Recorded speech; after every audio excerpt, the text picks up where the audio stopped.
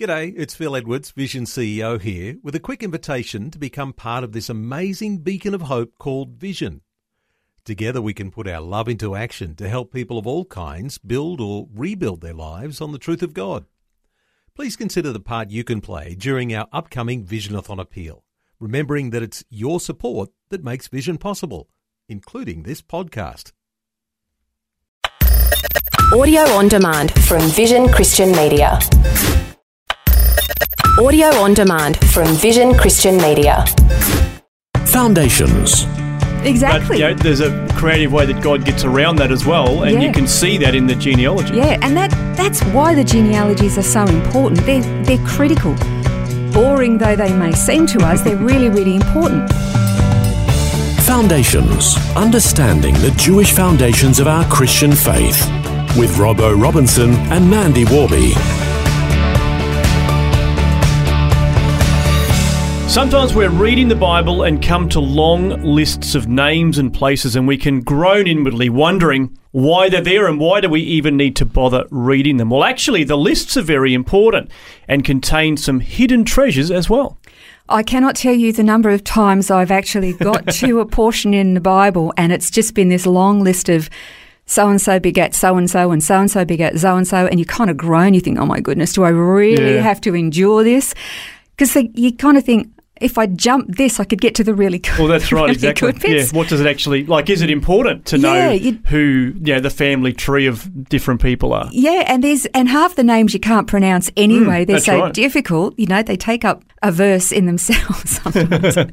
But they are actually very, very important. And the genealogies, in spite of how boring that they are, they actually give us a great deal of information about Jewish history, about the continuity of tribes and family lines and what they did, what the political situation was, the spiritual environment in which they live, because they mentioned in other stories, not just in the genealogy. So they really give you a lot of. They give you help with understanding timelines. Well, that's right. Yeah, when certain things happen, it makes sense if you think, well, that's the person here, and that relates to that. So it can all sort of, the pieces of the puzzle can fit sometimes. Absolutely, you get this incredibly detailed picture. It's just that they're so dry and boring to read through. It's really frustrating. Sometimes they can even appear to be a little bit conflicting. In fact, there are two genealogies listed in Scripture that a lot of people, critics of the Bible in particular, want to be pretty aggressive, saying, see, you can't trust this. They're different. Mm-hmm. And they're actually the genealogies of Jesus. Well, that's right. I mean, they're in two different books of the Gospels. You got Matthew and Luke that give the genealogies. Mm-hmm. But you're right. I mean, obviously, Matthew 1 gives one genealogy. Luke 3 gives another, but they are completely different people. But people may not realise on a surface glance that one is actually the genealogy through Jesus' mother, and the other one is through his father. So it's actually, would be different lines naturally. But I guess it's interesting that they, also give different sides to Jesus, because obviously his divinity, but also his, kingly mandate being through the line of David. Absolutely. And the thing is, because Mary and Joseph were both of the tribe of Judah, which was required. But also, because they're connected to different families, both family lines still go through King David. But one, actually, as you said, it proves his divinity going back through Adam and Eve to God, and the other through David. One side was a cursed line, the other was not. Yeah. And both proving his Jesus' legitimacy. And that's curious too, isn't it? The curse that came, there was one person that, God put a blood curse on him. And suddenly you'd think, oh, that's going to ruin the whole Messiah that's coming. Exactly. But there's a creative way that God gets around that as well, and you can see that in the genealogy. Yeah, and that's why the genealogies are so important. They're critical. Boring though they may seem to us, they're really, really important. And we've also learned in other times, in other programs where we've talked about the importance of names and why names were given. Yeah. And they in themselves tell incredible stories. And the story that comes to mind is the story of when the Ark of the... I shouldn't laugh. When the Ark of the Covenant was captured by the Philistines, and that was when Eli, the high priest, They were based at Shiloh, where the tabernacle was, and then the Ark of the Covenant gets captured. Well, that's right. That's as you say, it's a sad story, but it's a peculiar one in the sense that the child that was born, the name that he was given was, not very nice for him, to grow up, being called Ichabod, because that meant the glory has departed. Yeah. But you're right. This was where I've always called him Eli, but Eli is the proper pronunciation, is it, for the high priest? But he died on that day. His sons both died, and as he was given that news, he then essentially had a heart attack and died as well. So there's a whole tragedy that happens there within the family, and one of his daughters-in-law has a baby prematurely as a result, and she names him Ichabod. So there's this peculiar name, but it's once again tells part of the story, and so he grows up with this name Ichabod, meaning the glory has departed. It was the day that he was born that the Ark of the Lord was captured. Yeah. I mean, again, this poor kid's got to live with this name, but he is this pivotal point in history, his birth, and it tells this historical event that took place that is part of Israel's, early history, early years. So they're very, very important. So I wanted to then move forward just a little bit and look at another genealogy. Actually, I want to go back in time, not forward. I want to go back in time to another genealogy. One of the wonderful things that I've always loved about the teaching of the late Dr. Chuck Missler was how he would dig into things where, normally speaking, wouldn't even cross my mind to dig into the meanings of a list of genealogies. And then he brings out these treasures. And there are other Bible teachers who do it as well, but it was Dr. Chuck Missler who actually first introduced me to these incredible treasures.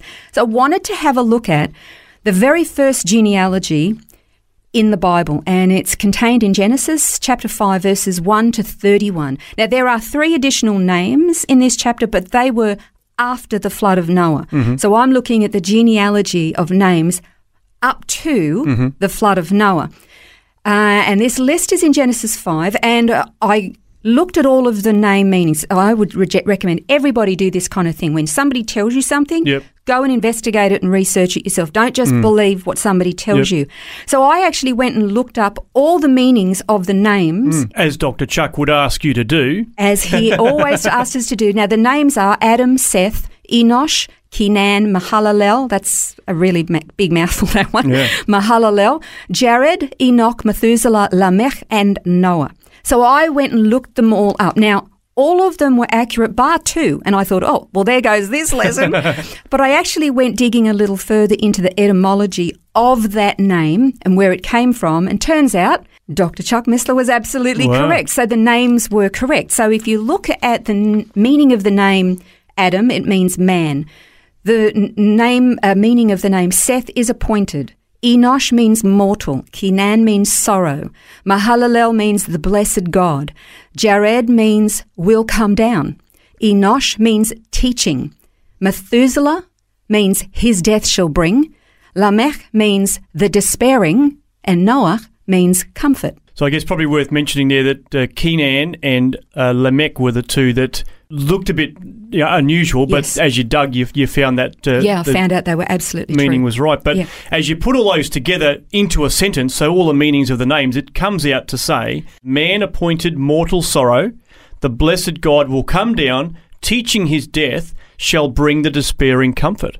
Isn't that extraordinary? Yeah. You put that together, and that is literally the story of redemption, of man's fall, his sinful condition, and that God is going to be the one that will come down and redeem mankind through his own death and comfort the people.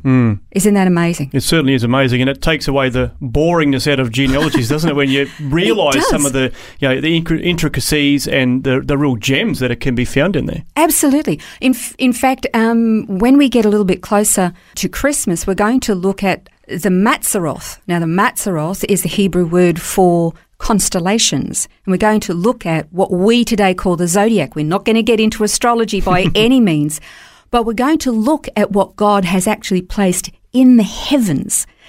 And honestly, when I first heard this, it took my breath away. Wow. But these are the kind of things that when you're looking at all these, getting back to these boring lists, they're not so boring once you sort of lift the surface and take a look underneath, and you find out not only how important they are, but how breathtakingly, I don't want to say the word mysterious, but I will say supernatural they are. And they have incredible implication for us.